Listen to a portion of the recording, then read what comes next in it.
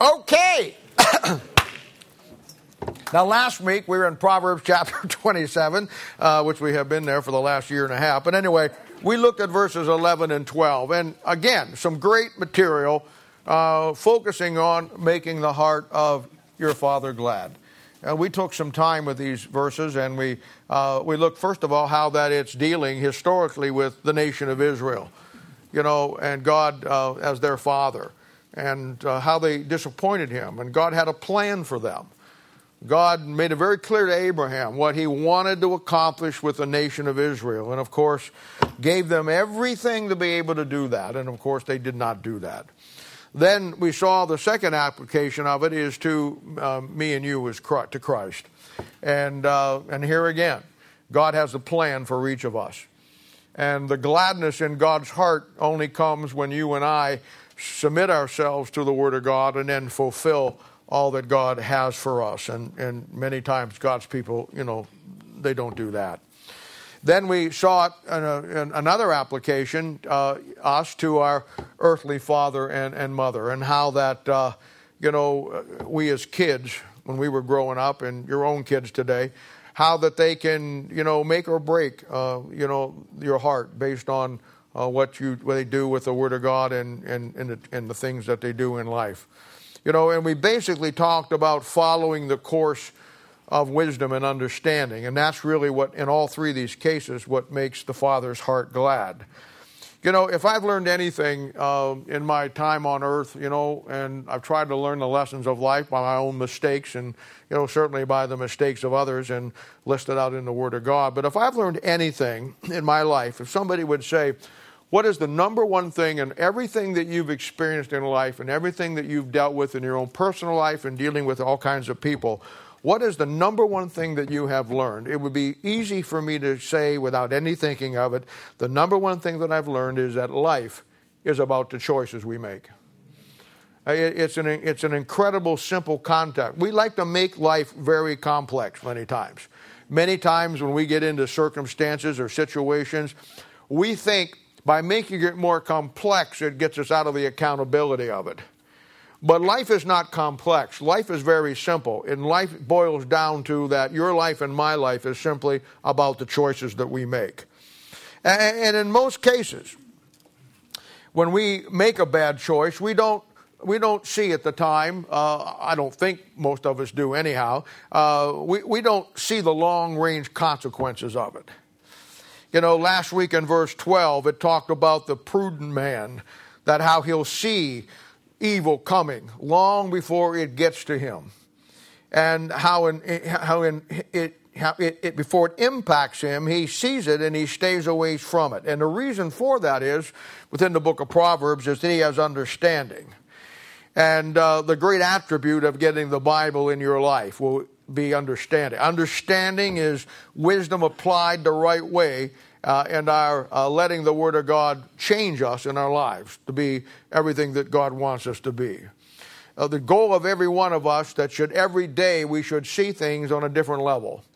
We should understand things on a little different level as God changes us. And it leads us to making good choices in life. And I want to tell you, making good choices just doesn't happen.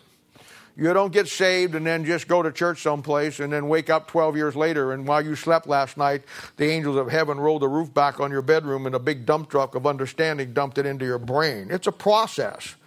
It's a process of understanding from the Word of God and understanding the consequences of the choices that we make. And I totally get it. In most cases, one bad choice will not be the tragedy of tragedy. Now, there are some that will be, but in most cases, that's not true. And let's face it, we all make dumb moves and make mistakes. But the problem is the continuation of making bad choices.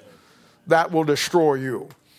Being unteachable and never learning by your own mistakes, but even the mistakes of others that you see. And I'm not saying that you're judgmental of them. I'm just saying that you see the cause and effect of things and you allow it to correct your course in life. Building a life of wrong and bad choices will lead to a life that is a heavy burden and get out of control. We talk about strongholds and how somebody can get a stronghold in their life. And there certainly are some strongholds in life that really, really just take people off the chart as far as God being able to use them. And it all comes back, and it all will come back to the bad choices that we've made. You know, we'll see them in our own personal life. I've known people that, you know, that God wanted to use and probably had some great potential to be used, but because of the choices that they continued to make through life, it just canceled it out. You know, you're going to find that marriages fall apart because of the fact that, you know, the bad choices that people make. I mean, they get into relationships that they never should get into.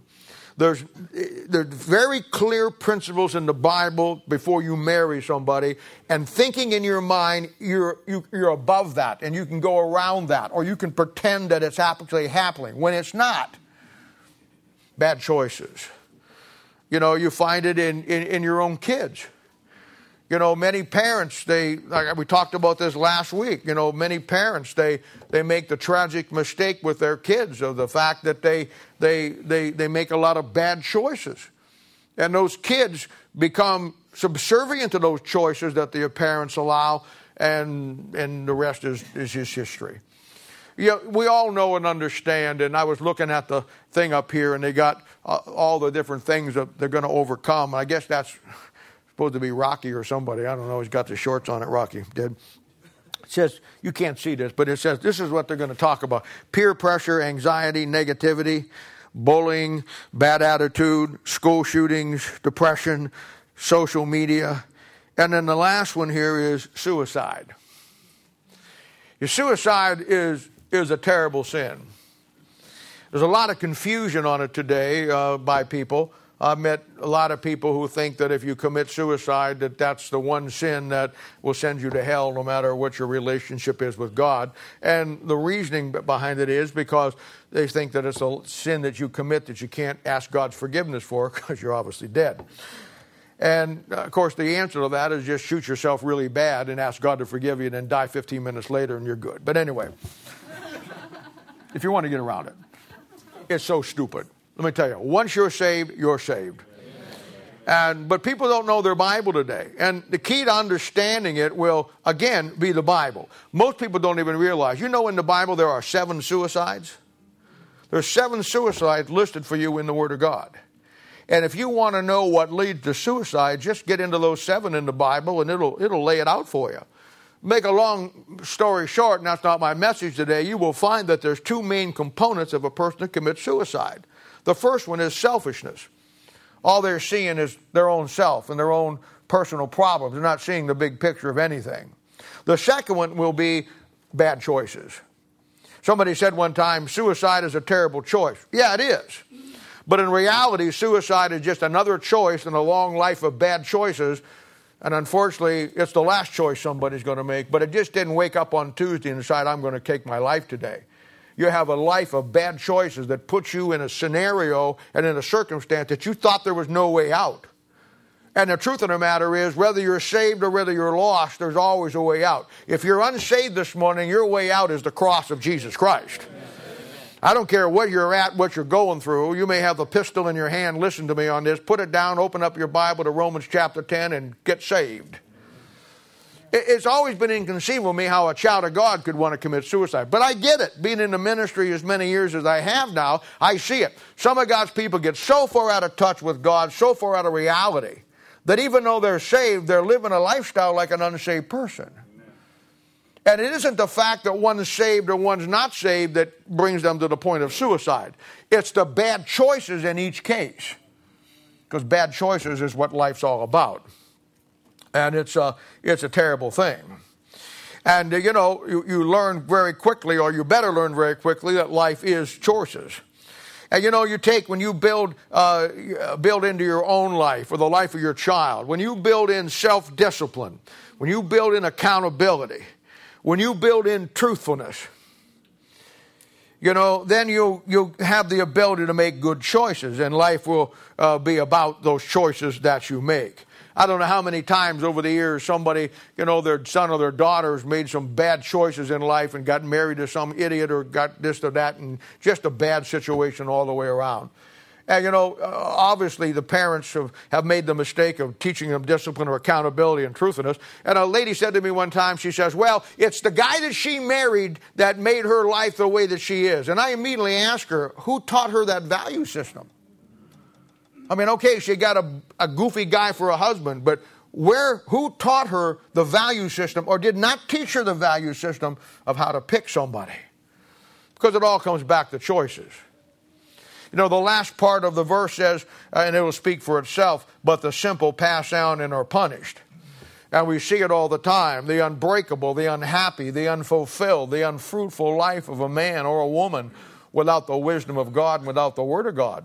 And going through life making those bad choices over and over and over and over. And they compound, they compile, and they get to the point where if one bad choice weighs 100 pounds, by the time you live 10 or 15, 20 years with bad choices, you're carrying around about 9 or 10 tons of it. And that's what breaks you.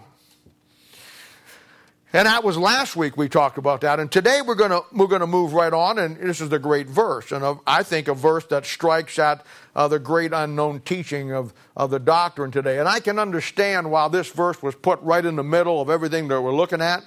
Because what we have been looking at this point is, a relationship with God through wisdom, making good choices, making the heart of your Father glad, and all those great things. And now we come to this verse that is stuck right in the middle of all this.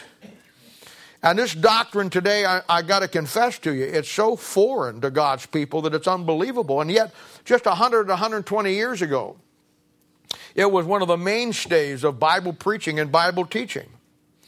Now, let me just say this to you today. You're going to get our last couple of weeks, we've had some really good inspirational stuff. I think it's been good stuff to help you in your walk with God. And I'm not saying today won't either, but I need to preface what I'm going to say by saying this. We're going to get into a little Bible today. It's been nice, inspirational stuff, and that's been great, but we're going to go a little deeper today.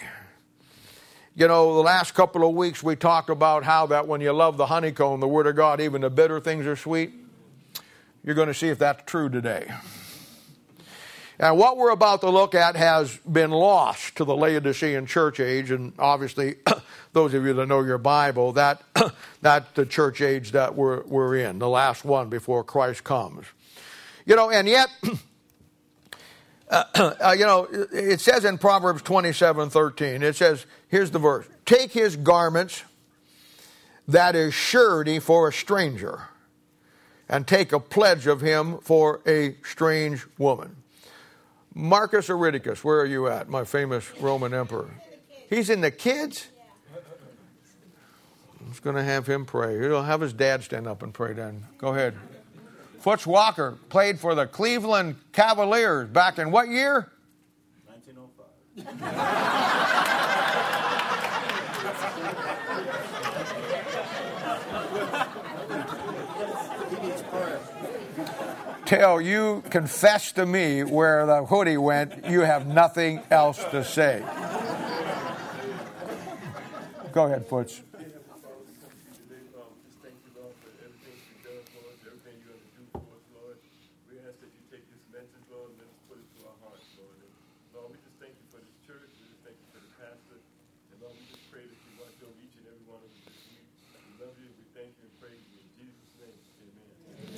Now, if you're listening on YouTube this morning, I just want to say this.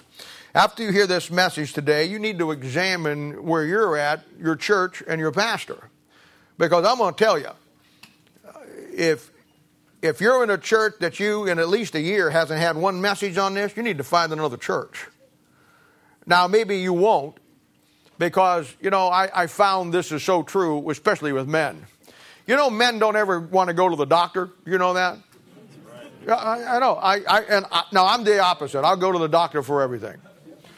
I just do. If I'm not one of these guys. I may die of a lot of things, but I'm not going to die of things that all the other guys die of. But you know why?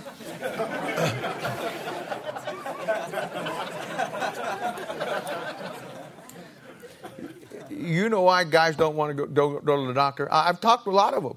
I've tried to get some of you to go to my doctor. I got the greatest doctor on the planet, Dr. Boyer. He's a great guy. And, I try to get all you guys to go because you guys are important to me. I don't want you to die of something. And some of you guys have never been to the doctor. And you won't go. And you know why you won't go? Because you don't want to find out if something's wrong with you. I had a guy tell me that one time. I said, why'd you? Because I don't want to know. I said, you may have prostate cancer. You may have this. You may have that. I don't want to know. And you know what? There's a lot of Christians that go to churches that don't preach the Word of God that feel the same way about the truth of the Bible. So you know why you stay in those churches? Because you don't want to know. You don't want to know the truth. You're like the ostrich that wants to stick your head in the sand and pretend it isn't there. Well, I got news for you. It's there. And the message I'm going to preach to you today, I'm sorry, we're going to get into a little Bible today. I'll try to take it easy on you, but you know what? I probably won't. Now that verse says, take his garment that is surety for a stranger. I want you to look at this verse. And take a pledge of him for a strange woman. Now that's not talking about your first wife, guys, so let's put that aside here and we're going to look at this thing. Now get some notes in your Bible this morning that'll help you here. Now first of all, doctrinally. This will clearly be a tribulation passage or a verse. And, from the verse, just reading it, from our past times in Proverbs, you should be paying attention now. It automatically lays out some things for you. First of all, surety for a stranger. This will be making an alliance or a deal with somebody that you're not acquainted with, that you don't really know. And then obviously you'll wind up getting burnt. This was covered in Proverbs in great detail in chapter 20, verse 16, and again in Proverbs chapter 6, verse 1, and again in chapter 11, verse 15. Now in a doctrinal mindset, this will be the Jew in the tribulation period who is a fool. He's not got any of God's wisdom. We know that the book of Proverbs is about a wise man and a foolish man, and doctrinally it is the nation of Israel. And he makes an alliance with the Antichrist during the tribulation period because he believes what he said. Now the great example in the Old Testament would be Ahab and Jezebel. And he gets deceived, as the Bible lays out, and he gets destroyed. Now here we go. Now we're gonna look at this, and I want you to focus on the key word here. And I've told you this before. The key to the Bible is key words in the Bible. You'll find one word, and that whenever you find it, you always want to pay attention to it. There are some words that when you find it, 100% of the time it's going to mean one thing. There are other words that can be used in a different way, but the majority of the time you want to pay attention because it's focusing you towards something. Now in verse 13, we want to look at the word garment. And we want to follow that through here for a little bit, and then we'll shift gears. And take a deep breath now, because we're going to go down deep where the whales live, and we're going to try to get some things done. Now, the standard teaching is that everybody in the Old Testament looked forward to the cross, and we in the New Testament look back to the cross. And that is the standard teaching taught universally across Christianity today by guys who know nothing about the Word of God.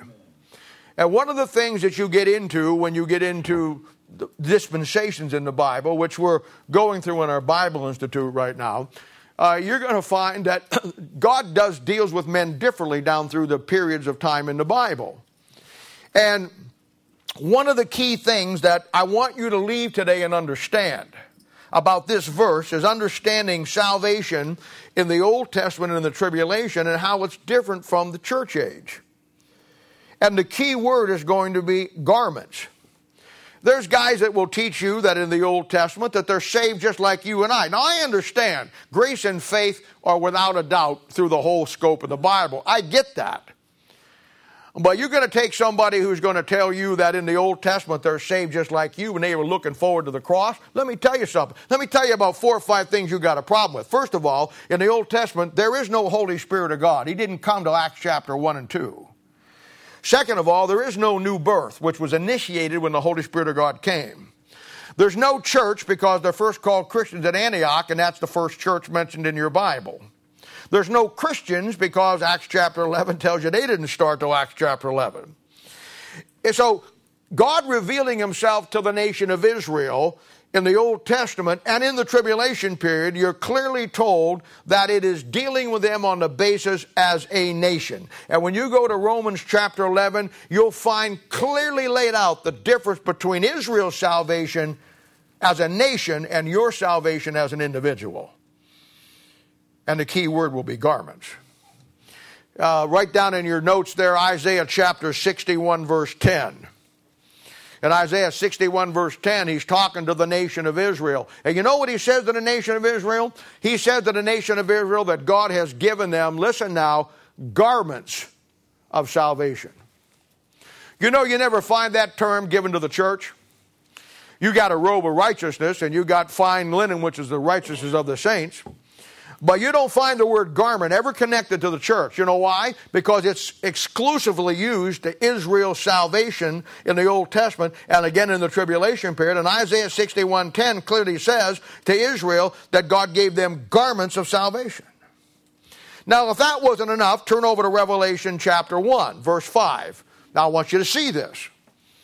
We're going to have a little Bible study first, then we're going to get into a little preaching, then we're all going to feel really bad. Revelation chapter 1, verse 5. Now, Revelation chapter 1 is the introduction to the book of Revelation. And John is writing to you and me in the church. And I don't have time this morning to lay out how the book of Revelation breaks down. If you've been around here long enough or you stick around long enough, you'll get it. It's on the website. But bottom line is simply this. In Revelation chapter 1, verse 5, the intro into the book of Revelation, John tells us that in this dispensation, the church age, it says that Christ washed us from our sins in his own blood. And the emphasis I want to put on there is the fact that Christ washed you. Now, there are a group of people around the world today that claim to be Christians that says that you gotta do something to be saved. And let me tell you something. If you think you got to do something to be saved, you're going to split hell wide open. There's nothing that you can do to be saved in the church age. And certainly if your salvation is based on the cross of Christ and his death on Calvary's cross. And it kicked off the church age. It started the Holy Spirit of God coming. And it entered into the dispensation of the church age where you and I have to come to the cross, and anything you bring for your own good works, for your salvation, you better leave them outside. Because Revelation chapter 1 verse 5 clearly says that you and I, if you're saved this morning, are you saved? Amen. No, I don't think you are. Are you saved this morning? Amen. Well, if you're saved this morning, you're saved because Christ washed you in his blood. Amen. What shall wash away my sin? Nothing but the blood of Jesus. There is a fountain filled with blood. I'm not really preaching yet. I'm going to get into it in a minute. There is a fountain filled with blood drawn from Emmanuel's veins, and sinners plunged beneath that flood lose all their guilty stain. And if you're saved this morning, it's because he washed you. Amen. I want to make that point. I think I did. Now turn over to Revelation chapter 7. Now this is what you call Bible study. This is what you call studying to show thyself approved. And you'll find that when I preach to you all the time, certainly today, I don't have my own opinion about anything. I just simply go to the Bible. And you won't me hear say, well, I read Fawcett and Brown over here, and he thinks this, or so-and-so thinks this.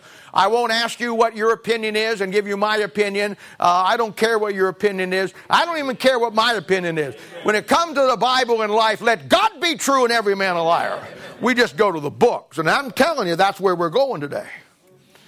So if you got a problem with me, you got a problem with the book, because all I'm giving you is the Word of God. All right, we saw in chapter 1, verse 5, in the church age, you and I got washed by Christ. Now look at this.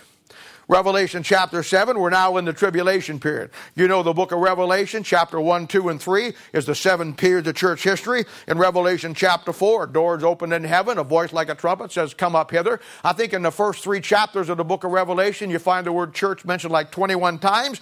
Once you get past chapter 4, you never find the word church again. Raptured out till you get to the end when he closes the book.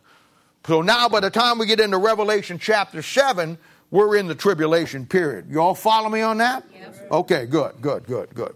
Now look at verse 14. Now we're talking about tribulation saints now, not church-age Christians. And he says in Revelation chapter 7, verse 14, these are they which came out of the great tribulation, so there's no mistake, and have washed their robes and made them white in the blood of the Lamb. You see the difference? I mean, a blind man can see it. Jeffrey, do you see it?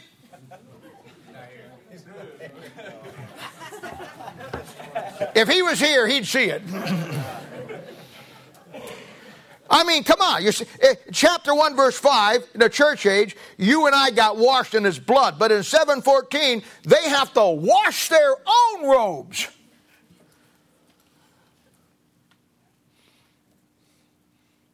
And those are the garments of salvation. Isaiah chapter 61, given to the nation of Israel. And if that weren't enough, look at Revelation. Go back to Revelation 14. We're again in the tribulation period. And if that weren't enough, look at Revelation chapter 14. Now, I told you already, now this is Bible study. This is real Bible study. This isn't some tickle your toe, give you a little nice feeling. This is getting into the book, going down deep, and seeing some things in the Word of God that isn't taught very much today. Now look at Revelation chapter 14, pick it up in verse 12. Here's what it says. Here is the patience. Now, you mark that word in your Bible. Because wherever you find the word patience, you want to look at it very carefully, because the definitive passage on patience is James chapter 5, verse 7 and 8. And you're going to find that the word patience, when you find it, in most cases, will be a reference to the tribulation period. And in James chapter 5, that's exactly what you've got. A little bit later on, you got Moses and Elijah showing up. He's talking about the patience of Job. We know from last week and other times that Job's a type of the tribulation period, the book of Job. He's underground, persecuted by the devil for 42 chapters, while the great tribulation is 42 months. I gave you all that last week. So we see that this is a great... So when you find the word patience, pay attention. Here is the patience of the saints. Now here it comes. Here are they that, one, keep the commandments of God and the faith of Jesus. Now, is there anybody here keeping the commandments of God this morning?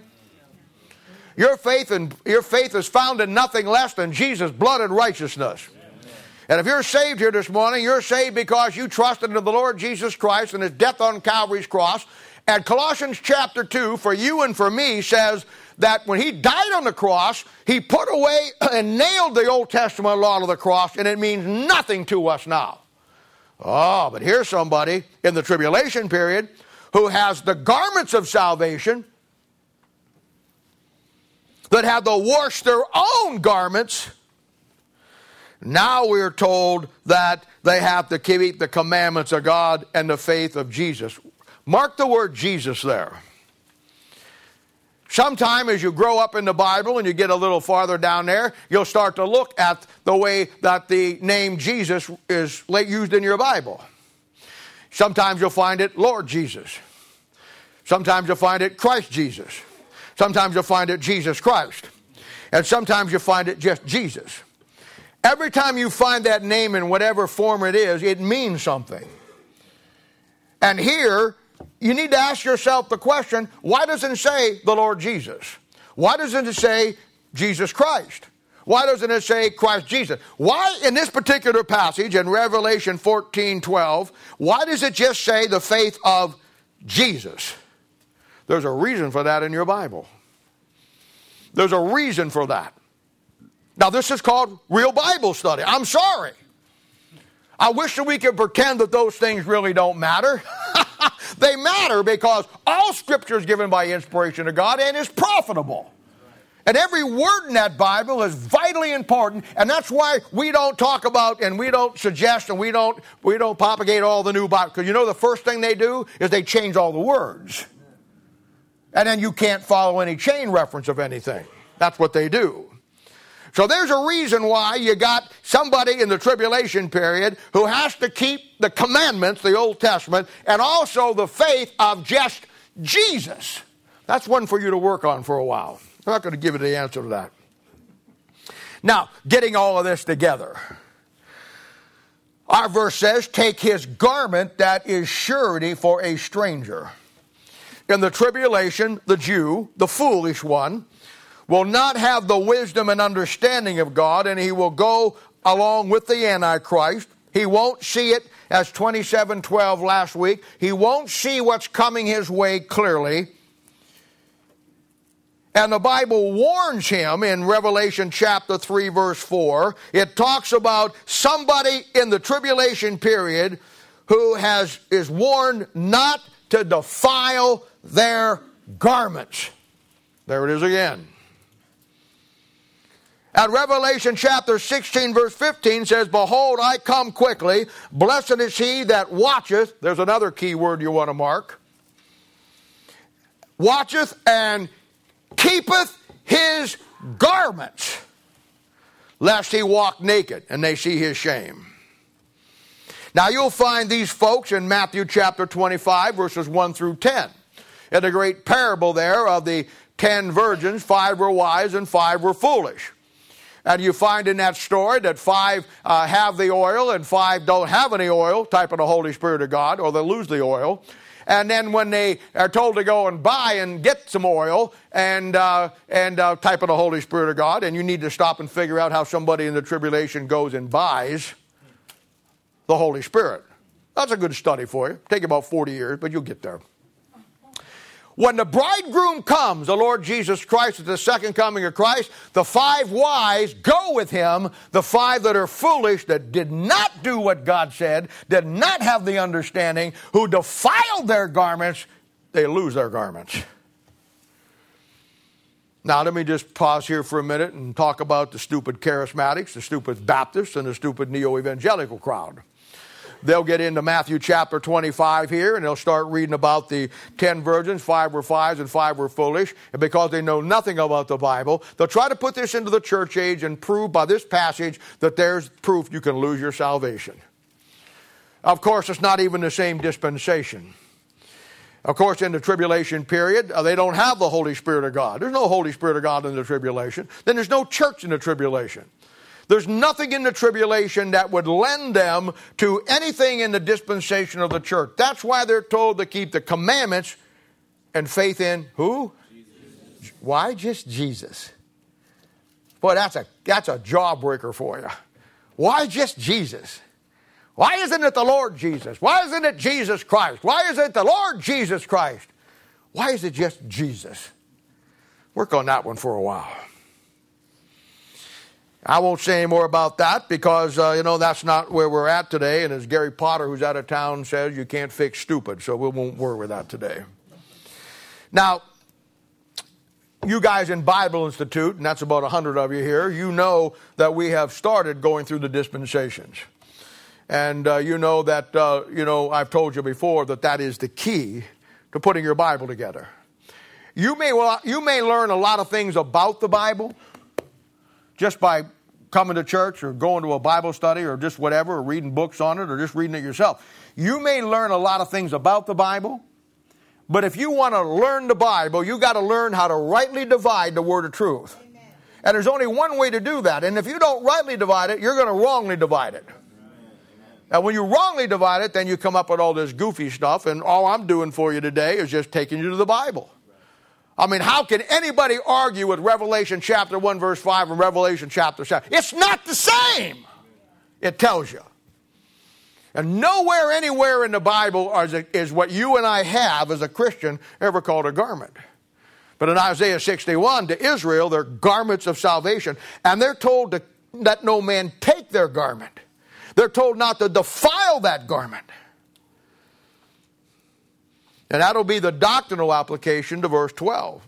And that's not where I really want to go today. I wanted to give you that because many of you are Bible students and you want to get that stuff down. So there you are. And I'll help you through it with it. If there's things you don't get, Thursday night Bible study would be a great opportunity. But now let's look at the practical application. And here's where we're going to find out if even the bitter things are sweet.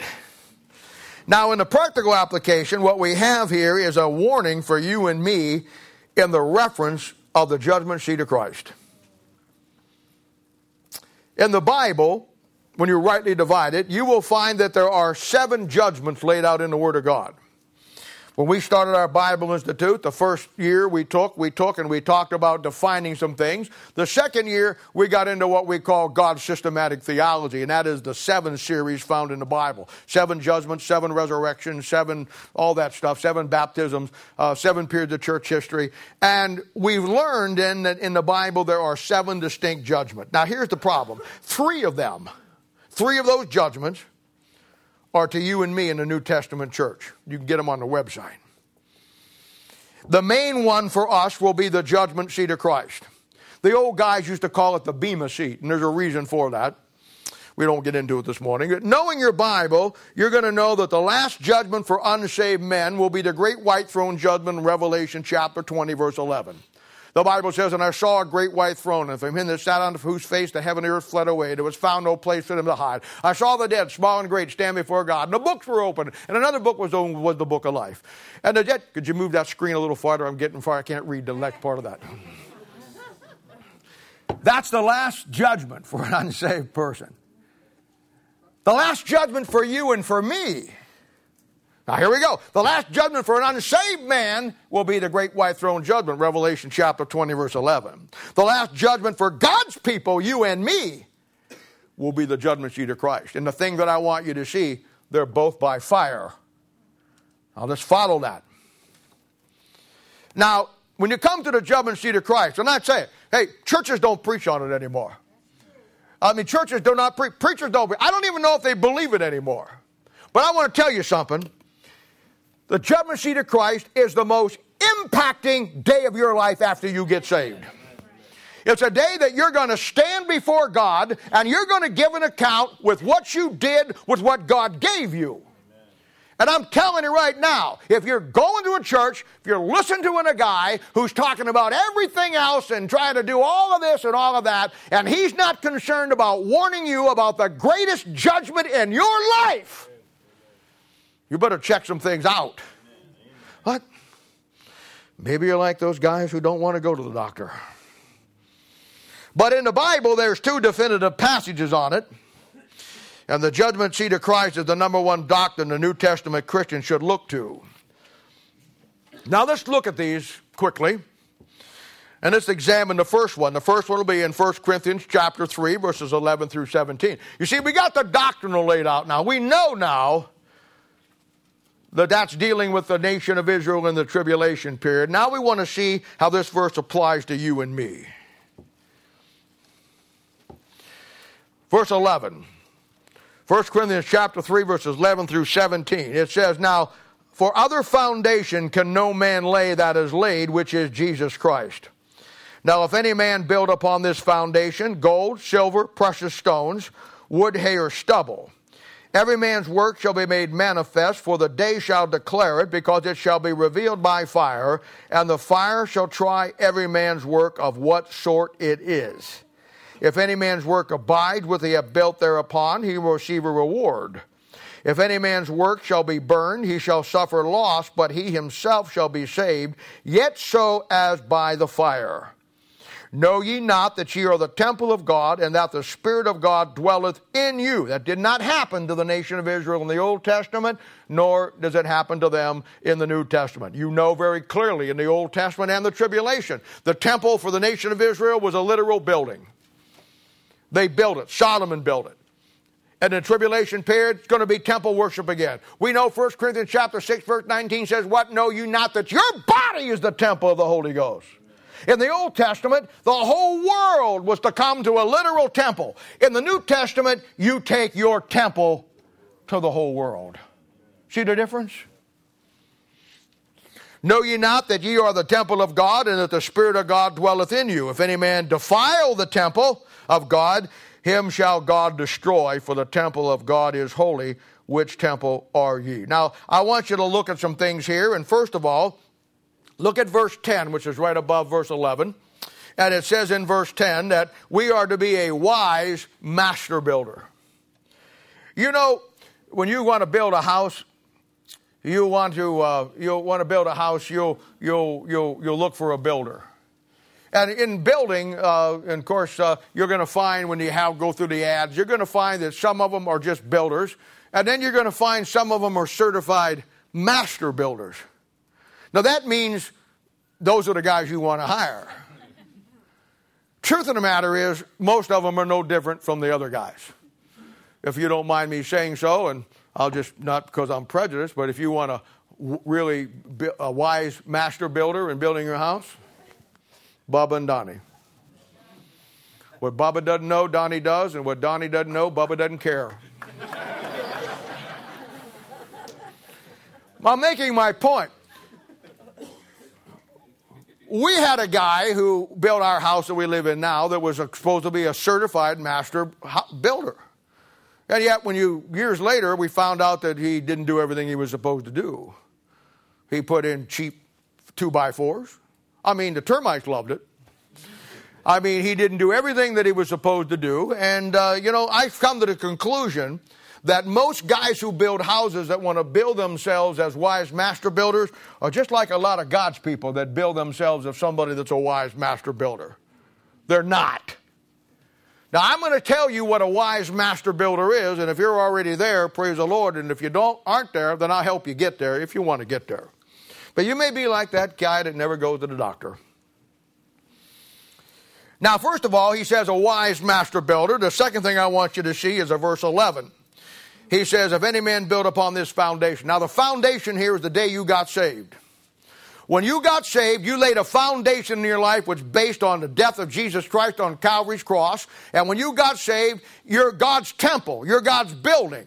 And you're going to build on it from that point on. But the foundation starts with the day that you recognize you're a sinner, turn from your sin, and trust the Lord Jesus Christ as your own personal Savior, and lay that foundation in your life.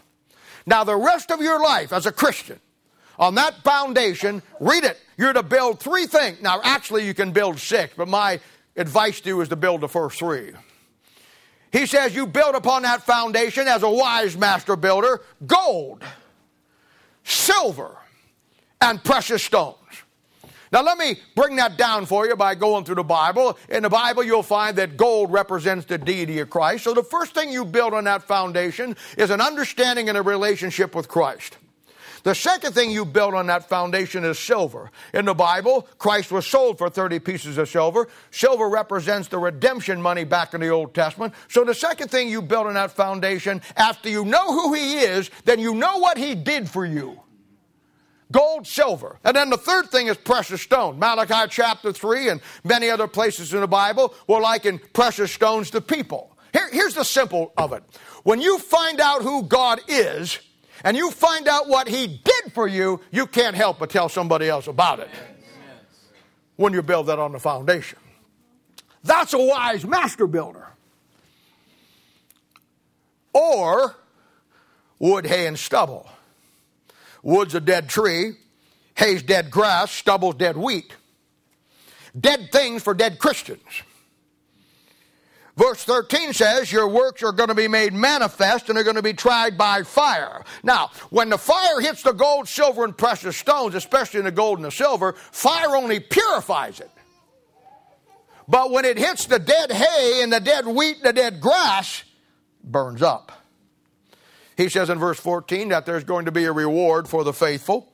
He says in verse 15 that the unfaithful are going to suffer loss, but I want you to see this.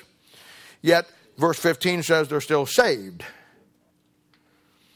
Look at verse 16 and 17. Your body is God's temple.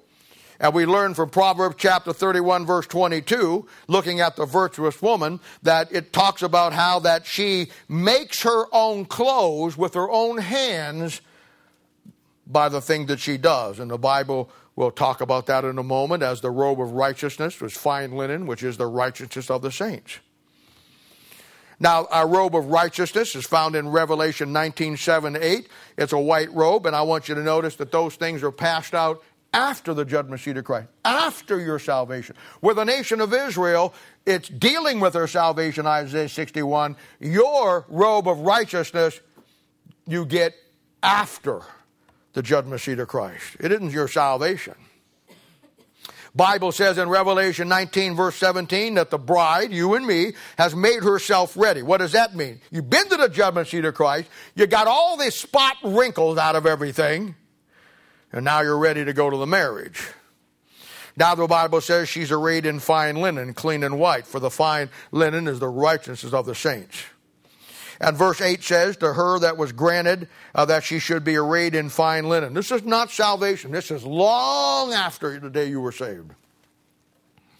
Now that's the first definitive passage, and that sets a base for us. Now we're going to go to the second one, 2 Corinthians chapter 5. In 2 Corinthians chapter 5, before we read down through this, I want to draw your attention to verse 10 so we can get the context here. Verse 10, for we must all appear before the judgment seat of Christ. So now there's no question of what the context is here. Now let me read it for you. For we know that if our earthly house of this tabernacle were dissolved, we have a building of God, a house not made with hands, eternal in the heaven. That's your soul. You have inside your physical body a spiritual body. And if you are unsaved, when your physical body dies, that spiritual body, which is eternal, has to go to the lake of fire. First it goes to hell, then Revelation chapter 20, it's your last judgment, it's dumped into the lake of fire. I could take time this morning to tell you why God has to have a lake of fire, why somebody's got to burn for all eternity, but we don't have time for that this morning. So suffice it to say, if you're lost, turn or burn. That's where it's going. Now, if you're saved, you have an eternal body inside you, which is your soul. When your body dies, your spiritual soul goes to be with the Lord. And it's that soul that he says here, for in this, verse 2, we groan earnestly desiring to be clothed upon our house, which is from heaven. If so, that being clothed, we shall not be found naked. For we that are in this tabernacle do groan, being burdened, not for that which would be unclothed, but clothed upon, that mortality might be swallowed up of life. Now he that hath wrought us for this selfsame thing is God, who also have given us the earnest of the Spirit. Therefore we are always confident, knowing that while we are at home in the body, we are absent from the Lord. But we walk by faith and not by sight. We are confident, I say, and willing rather to be absent from the body and be present with the Lord. Wherefore we labor that whether present or absent, here it comes, we may be accepted of him. Now that's a great question for all of us this morning. If the Lord would come right now, I mean this very second, and we'd be raptured out, and you'd stand before the judgment seat of Christ, would you be accepted based on what you've done for him? I'm not talking about your salvation. If you're saved this morning, you're in Christ and he's in you, there's no acceptance to it. What I'm talking about, after he saved you, he had a purpose for our lives. He had something that he wanted us to accomplish and do. And in that, at the judgment seat of Christ, is our acceptance as stewards. Stewards for God. For we must all appear, verse 10, before the judgment seat of Christ, that everyone may receive things done in his body, according that he has done, whether it be good or bad. I've always thought that was a great verse.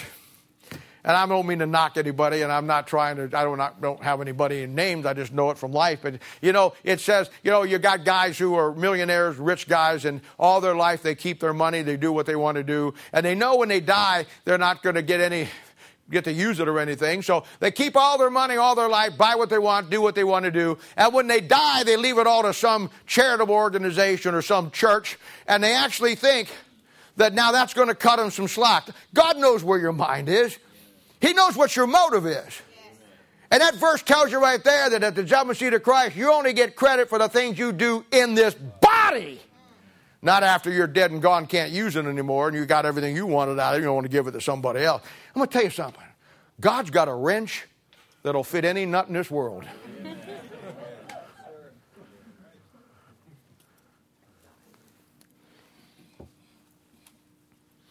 Knowing therefore, look at verse 11. Here it comes.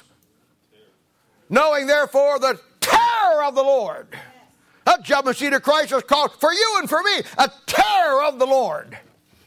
God told me one time, he said, I ain't going to worry about saving God. I'll take my chances at the judgment seat of Christ, and then I'll be okay because they have to go to heaven to be with the Lord. It says, verse 11, it's the terror of the Lord.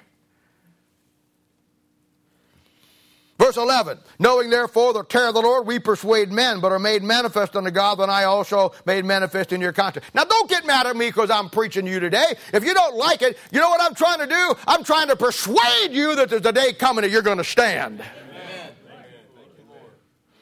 Let me tell you something. At the judgment seat of Christ, I will be some of your best friends. Because your life was headed down the road that you would have been in a mess in your life. Amen.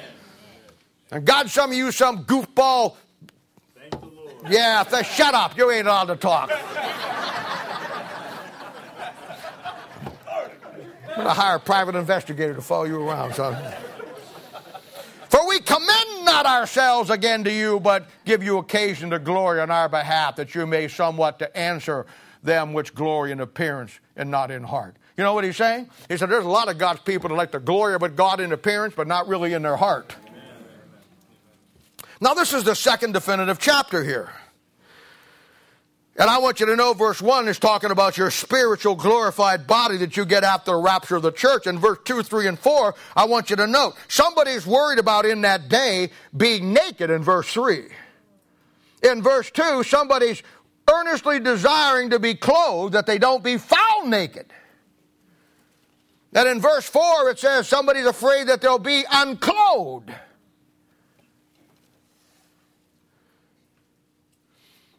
Verse 9 says that our labor, 1 Corinthians chapter 3, our work is what gets accepted of him. And it says we're all going to appear in verse 10. Now you want to mark that verse in your Bible. That's another word, man, the word appear. We'll see that in a moment. And then verse 11 says it's the terror of the Lord. And Revelation chapter 14 verse 10 says we shall all stand before the judgment seat of Christ. And verse 8 says, and every knee shall bow and every tongue shall confess that Jesus Christ is Lord. Let me tell you something. When God saved you, he died for you. He had a plan for you. He had something he wants you to accomplish for him. And many times we do our own thing. We don't get the wisdom of God. We're the fool, Proverbs. We go do our own thing, and you know what? We think that we don't have to give an account to God. We think that we can do whatever we want to do. I want to tell you something. In your life, it's not a matter of when you will or if you will. It's only a matter of when you will. We all will bow our knee and our tongue will confess that Jesus Christ is Lord. You'll either do it now and accept the blessings of God, or you'll do it in that day as you stand naked. I'm telling you. And I know why guys don't like to hear stuff like this. Same reason they don't go to the doctor. We don't want to face the reality that we're going in life is going to be a disaster. Whether it's in a relationship, whether it's in a job, whether it's in whatever, a marriage, or whether it's in our own relationship with God. We want to pretend we're okay. God's day of reckoning for the church. God's day of reckoning for the child of God who paid the price, who counted the cost, who no matter what, bore the shame and the reproach of the Lord Jesus Christ. And if you don't bear the shame and the reproach now, you'll bear it over there. But you will bear it.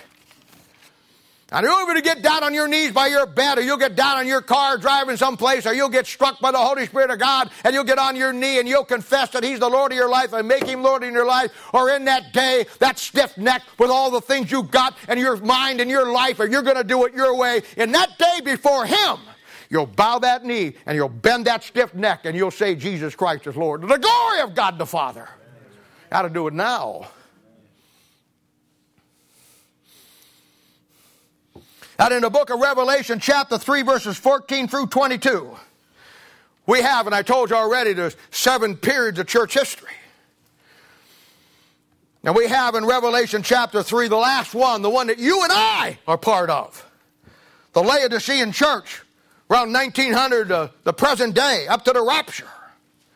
And here it is, here's the problem. Verse 17, 18, and 19. Because thou sayest, this church, I am rich and increased with goods, and have need of nothing, and knowest not that thou art wretched, miserable, poor, blind, and naked. That's the megachurch today. They got everything that they need. They don't need anything from God. They got everything they could ever want. They're rich and increased with goods and have need of nothing. And he says, I counsel thee, verse 18, to buy of me gold tried in the fire. There it is. That gold's going to show up at the judgment seat of Christ. I counsel thee to buy of me gold tried in the fire, that thou mayest be rich, and white raiment, that thou mayest be clothed. Here it comes. And that the shame of thy nakedness do not appear. There's that word, back to the judgment seat.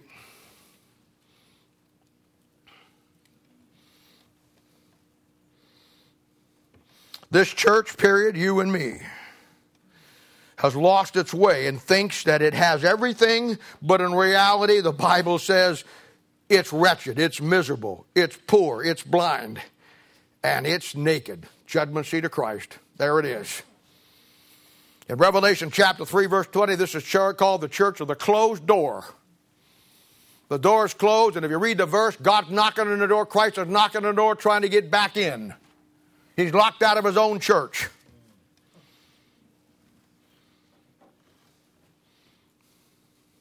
Now, in the few minutes I got left here, I feel like I need to do this because we've laid it out very clearly to you, and you can see the difference now. But based on the verse today and what we have seen today, I think it's my duty to warn you and to give you the 7 areas of our lives that will get you naked at the judgment seat of Christ. I want to be honest with you this morning. I preach messages that you may not like because I don't care what you like. I just care about the truth. Doesn't matter to me whether you like it or you don't like it. I got to listen to it too. You only have to hear it once. I worked on it all week. I'm more sick of it than you are. But I want to give you 7 areas of our lives that for sure will get you and me as naked as a jaybird at the judgment seat of Christ. Now the first one, and this happens to us all at some point or the other, the first one is the fact that we come to the point as a child of God where we lose our emphasis. We're not a wise master builder. In fact, I'm not sure what we're building.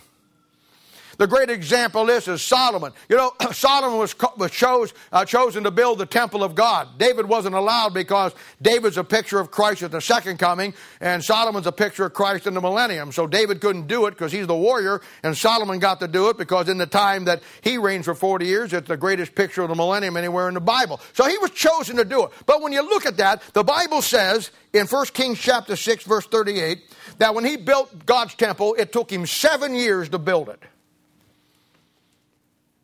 Now, you just think in a spiritual application, that'd be your body. I'll tell you something. I'll just be honest with you.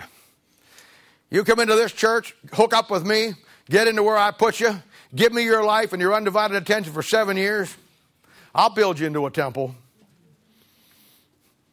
By the end of that 7 years, brother, you'll be something. It may not even take that long for some of you.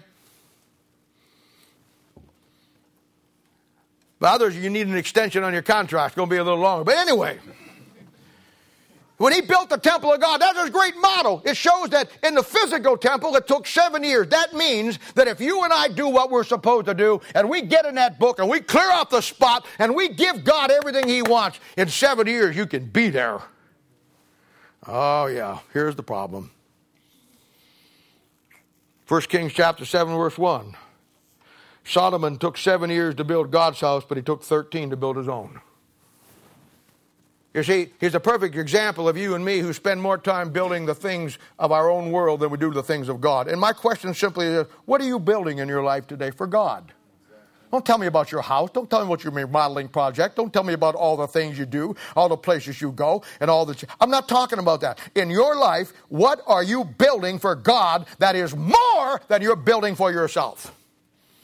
You say, what's wrong with me? You've lost your emphasis. I'll tell you the second thing. Are the bitter things still sweet, children? Oh, I love it. I beat myself up with this one. Wrong doctrine or no doctrine. 2 Timothy chapter 3, verse 16 says the number one thing the Bible's profitable for is for doctrine. That's what it teaches. Then for reproof, correction, for instruction in righteousness. The Bible will only change you into what God wants you to be or transform you into what God wants you to be with these 4 things in your life. You got to learn what's right, you got to learn what's wrong, you got to learn how to fix it, and you got to learn how to keep it fixed. Third thing, wrong attitude. Our attitude of heart toward God, our attitude of heart toward the Word of God, our attitude of heart toward the ministry of God, our attitude of heart toward each other. I'll tell you a story here. You girls that play softball, we got 4 girls teams? Okay. You know your ump who umpires your games. What's his name? Bill. He came to me last night after the game. I was up there getting ready to leave. And he said, now Bill's unsaved. And he says, I don't want you to know you got the greatest bunch of people I've ever met in my life. He's umped for you girls for 15 years. You know that? Time flies. 15 years. And he's unsaved. You ever notice when you guys pull there, he'll call you together to pray? Now he's unsaved. He'll call you together to pray. You'll start praying. He'll take his hat off. He'll cross his hands and close his head. I mean, you have made an impact in his world. He says the one word that sums up your people is the word love. So they say they all love each other. And I laughed. I said to him, I said, I bet this is a real refreshing time to come do this. And all the city leads you do it. He said, oh, you have no idea. We get cussed at. We get thrown things at. People threaten our lives and all this stuff. He says, it is so good to come here. This is an unsaved man. He says, it's so good to come here and see the love that's in your church with these people. You did that. You did that. Because you love each other, genuinely. It isn't fake. Now, I got something else to tell you. This Saturday is his birthday. I want each one of you teams to get him a card and a little birthday present and take it up to him when you play to him and say, Bill, happy birthday. Thank you for being here. I'll tell you what. Here's an unsaved man who I guarantee you, when she goes home, he doesn't forget the ball game and the people that were the witness to him.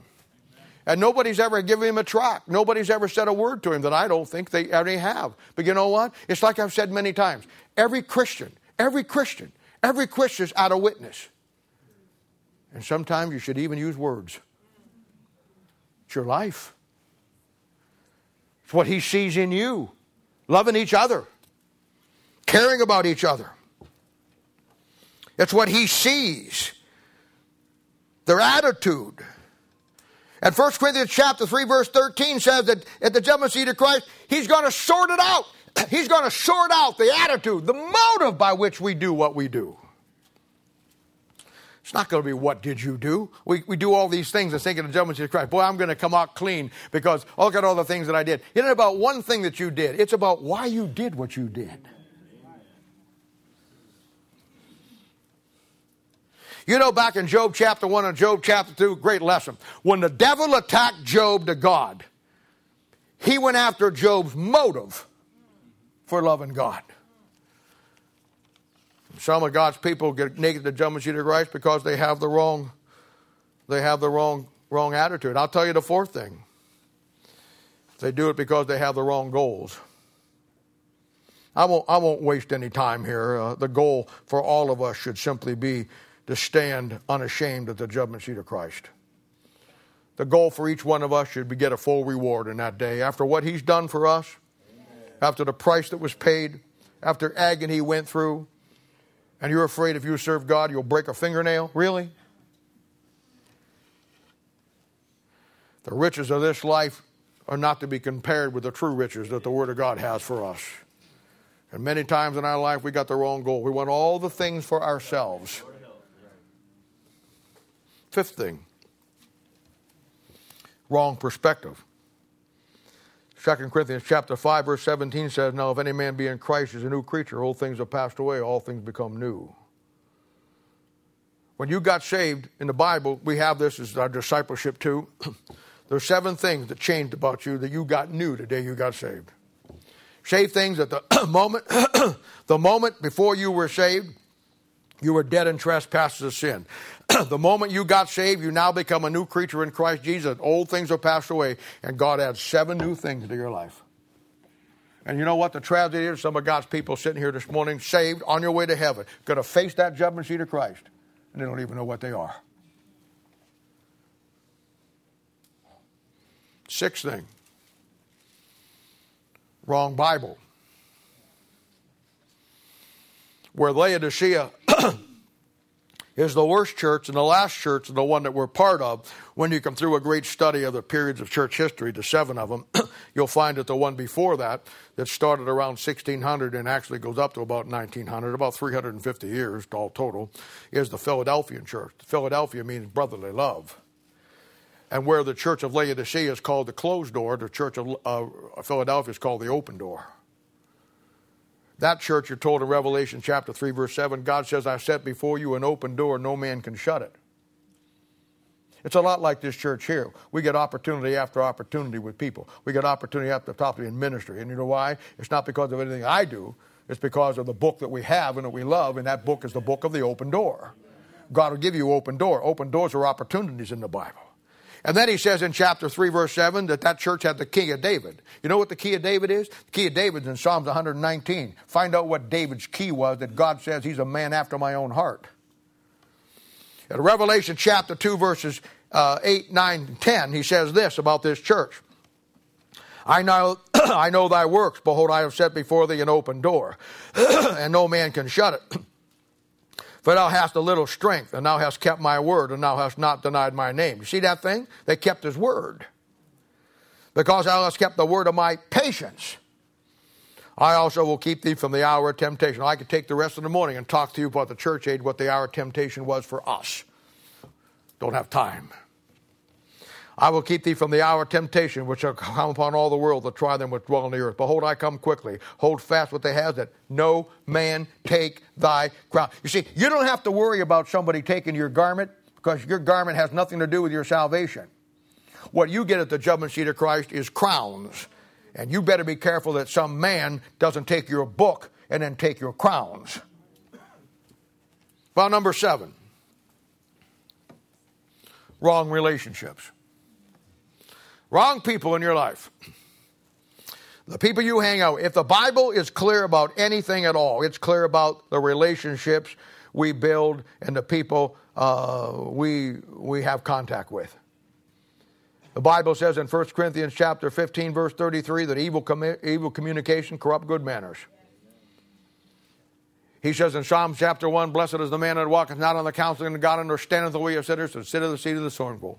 The moment you start walking with God and start walking in one crowd, pretty soon you're standing with him, you're not walking anymore, and then pretty soon you're sitting with him and you're scorning everything about God that you once loved.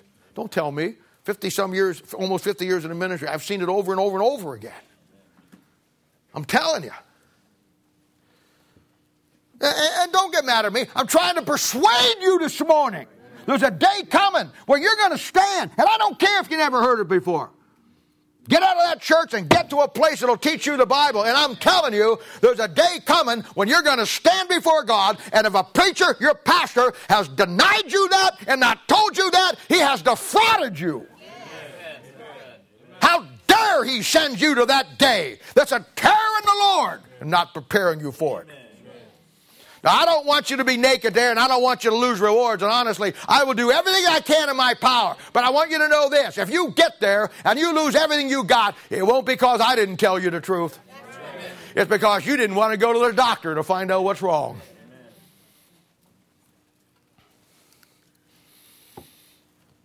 1 Corinthians chapter 6, verse 14 through 8 says, being unequally yoked together with unbelievers. Marriage or any relationship. And I know we use that for marriage, but it's any relationship. And verses 14 through 17 tells us why. They don't have the same value system. There's a great principle taught all through the Word of God. And it's an example of Lot and Abraham. Abraham wasn't perfect, but Abraham loved God and he believed what God said. And God took Abraham, and because of his family and what he knew he would do, he built from him God's nation, the nation of Israel. Lot, on the other hand, where Abraham believed God and went the way he went, Lot went down to the world of Sodom. And you know, he's a picture of a saved man because the Bible calls him in the New Testament righteous Lot. Are you kidding me? He's down in Sodom and Gomorrah, which is the equivalent of the homosexual environment and community today. I know. Nobody today wants to believe that homosexuality is wrong. I get it, I understand. I know. And I've heard them get on there, on TV and on the radio and read their books where they say, well, everybody, all those Bible thumpers, that would be me, all those people up there, they want to talk about God destroying Sodom and Gomorrah because of the fact that it was for homosexuals. It wasn't that. It was because in Sodom and Gomorrah they had a lack of hospitality. Yeah, and I guess when they're over there, those guys are beating on the door, wanting to get Lot out. And Lot says, hey guys, you can't do this. He says, bring them out because we want to know them. Oh, I get it. Hi, my name is Bob and you're Drake. Good to know you. Welcome to Sodom. That's not the knowing they wanted. You know what? You know what Lot's value system is? Lot says, you can't do that to these guys. I'll tell you what. I've got some daughters here that never knew men. You take them instead. What a value system. There's a lot of God's people just like that. And I'll tell you what. You know, I said it before. Who took my glasses? You take my glasses one more time, you're in trouble. I told it before. You know what? We all have problems in our world. We all have problems in our life. Nobody's free from them. We all struggle with things, every one of us. But I want to tell you something right now. I want to tell you a dying truth. Changing geographical locations don't solve your problems. The problem wasn't, I know Abraham wanted him out, God got him out, and God got Lot out of Sodom. But the problem wasn't getting Lot out of Sodom. The problem was getting Sodom out of Lot. And our problem has to change from what's inside us.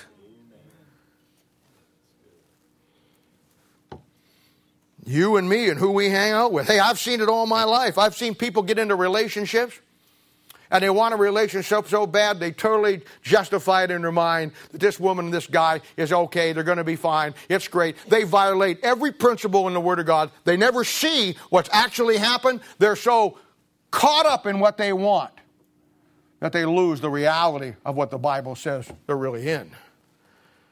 I'm telling you. And 99% of them never see what's coming. That's why they have 1 bad marriage, 2 bad marriage, 3 bad marriages, 4 bad marriage. We had a lady in this church one time years and years ago. She's married 10 times when she left here. 10 times. She may be 11, 12, or 13, or 14, or 15 by now. I think she probably went double digits. It's probably close to 20. But in every case, she never would follow what the Word of God said. Now, there'll be no greater doctrine to the body of Christ than the doctrine of the judgment seat of Christ. Salvation may be free, but it comes with a price. You and I just didn't have to pay it. At a price that you and I could never pay if we had to pay it. The Bible says in 1 Corinthians chapter 6, verses 19 and 20, that we are bought with a price. And that makes you and me a debtor. Most of God's people never understand that we have a debt to owe to Christ because of the price that He paid for us. Amen. It blows my mind. You understand about being a debt in your credit cards, MasterCard and Visa. You understand that debt, and you got to pay that every month. You understand you got a debt to the bank for your car, for your house. You got to take your dog to the vet, and they charge you for everything today. Now they want to do senior screenings on your pet. For $300, they'll give you a report that said your dog's getting old. We're in debt to everything and everybody. But as God's people, we've forgotten. We've wrote off the debt that we owe to Him. That a debt that you and I could never pay if we had to pay it. And that's why it's a lifelong thing. There'll come a time when your house will be paid off. There'll come a time when your car's paid off. There'll come a time when your vet bill's paid off after the dog died and they cremated him. There'll come a time in your life when hopefully you'll get your MasterCard paid off. And you can say, man, I'm glad I'm out from under that. But I want to tell you something. There'll never be a time you'll get the debt paid off that He paid for you. Amen. Never. It's a lifelong debt. It's something that I have to pay every day. There'll never be a time when I can go home at night and say, I don't owe Him anything today. It's just the opposite. I go home every night and I understand how much more I owe Him today than I did yesterday. Amen. The debt. The debt. The debt. When we do our discipleship lessons, we have 10 lessons. And you'll notice those who've been discipled, the last lesson is on the perspective of the Christian life. And you know what the last lesson is? The last lesson we leave you with is a lesson on the judgment seat of Christ. Because that's a day it's coming in your world. It's just that simple. And for the unsaved man, his judgment will be held accountable at the great white throne judgment. And for you and for me, our accountability for all that God gave us and the debt that we owe to Him will be at the judgment seat of Christ. You know, we talk about our liberty in Christ, and that's one of the most misused things anywhere in Christianity today. We think that our liberty gives us the license to do whatever we want to do. It's one of the most misunderstood and misapplied and misused concepts in all the world today. You know, I heard a sailor one time. In fact, he was a Navy SEAL, Christian, great guy. He gave a devotion one time. And his devotion was on the judgment seat of Christ.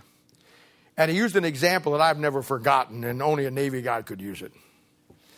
And he said, you know, in the Navy, he says, when you're on a ship for 6 months, 3 months deployment, and you finally come into a port, they give us what we call liberty.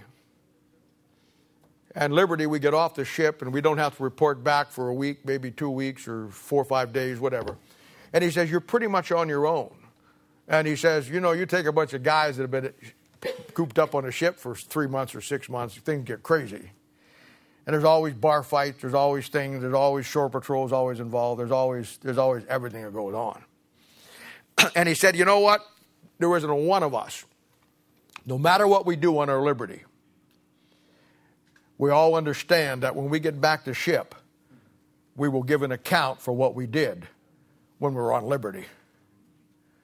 And he made the connection just like the judgment seat of Christ. We have liberty right now, but don't you kid yourself. There's a day coming when old Mount Zion, the ship of Mount Zion, comes into port that we'll give an account for our liberty. The Bible says it's the terror of the Lord.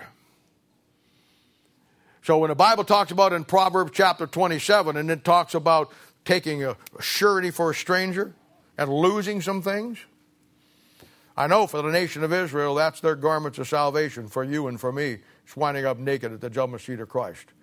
God giving you a glorified body, but you make the clothes that you wear by the things that you do. Proverbs chapter 31. And I'll tell you what, at the judgment seat of Christ, I know you don't bother you now. Some of you already turned me off about an hour ago, and I haven't been preaching that long. And I know you don't want to hear it, but I'm telling you this. The judgment seat of Christ, there'll be people that in that day when you stand there and you look at him standing up there, and for the first time in your life, you realize the price that he paid for you. You see, you got too many things now to block it out. You got your car, you got your house, you got your boat, you got your this, you got your that, you got all the money, you got all this stuff, you got your garden, you got this, and now you can put all those things in. In that day, that's all gone.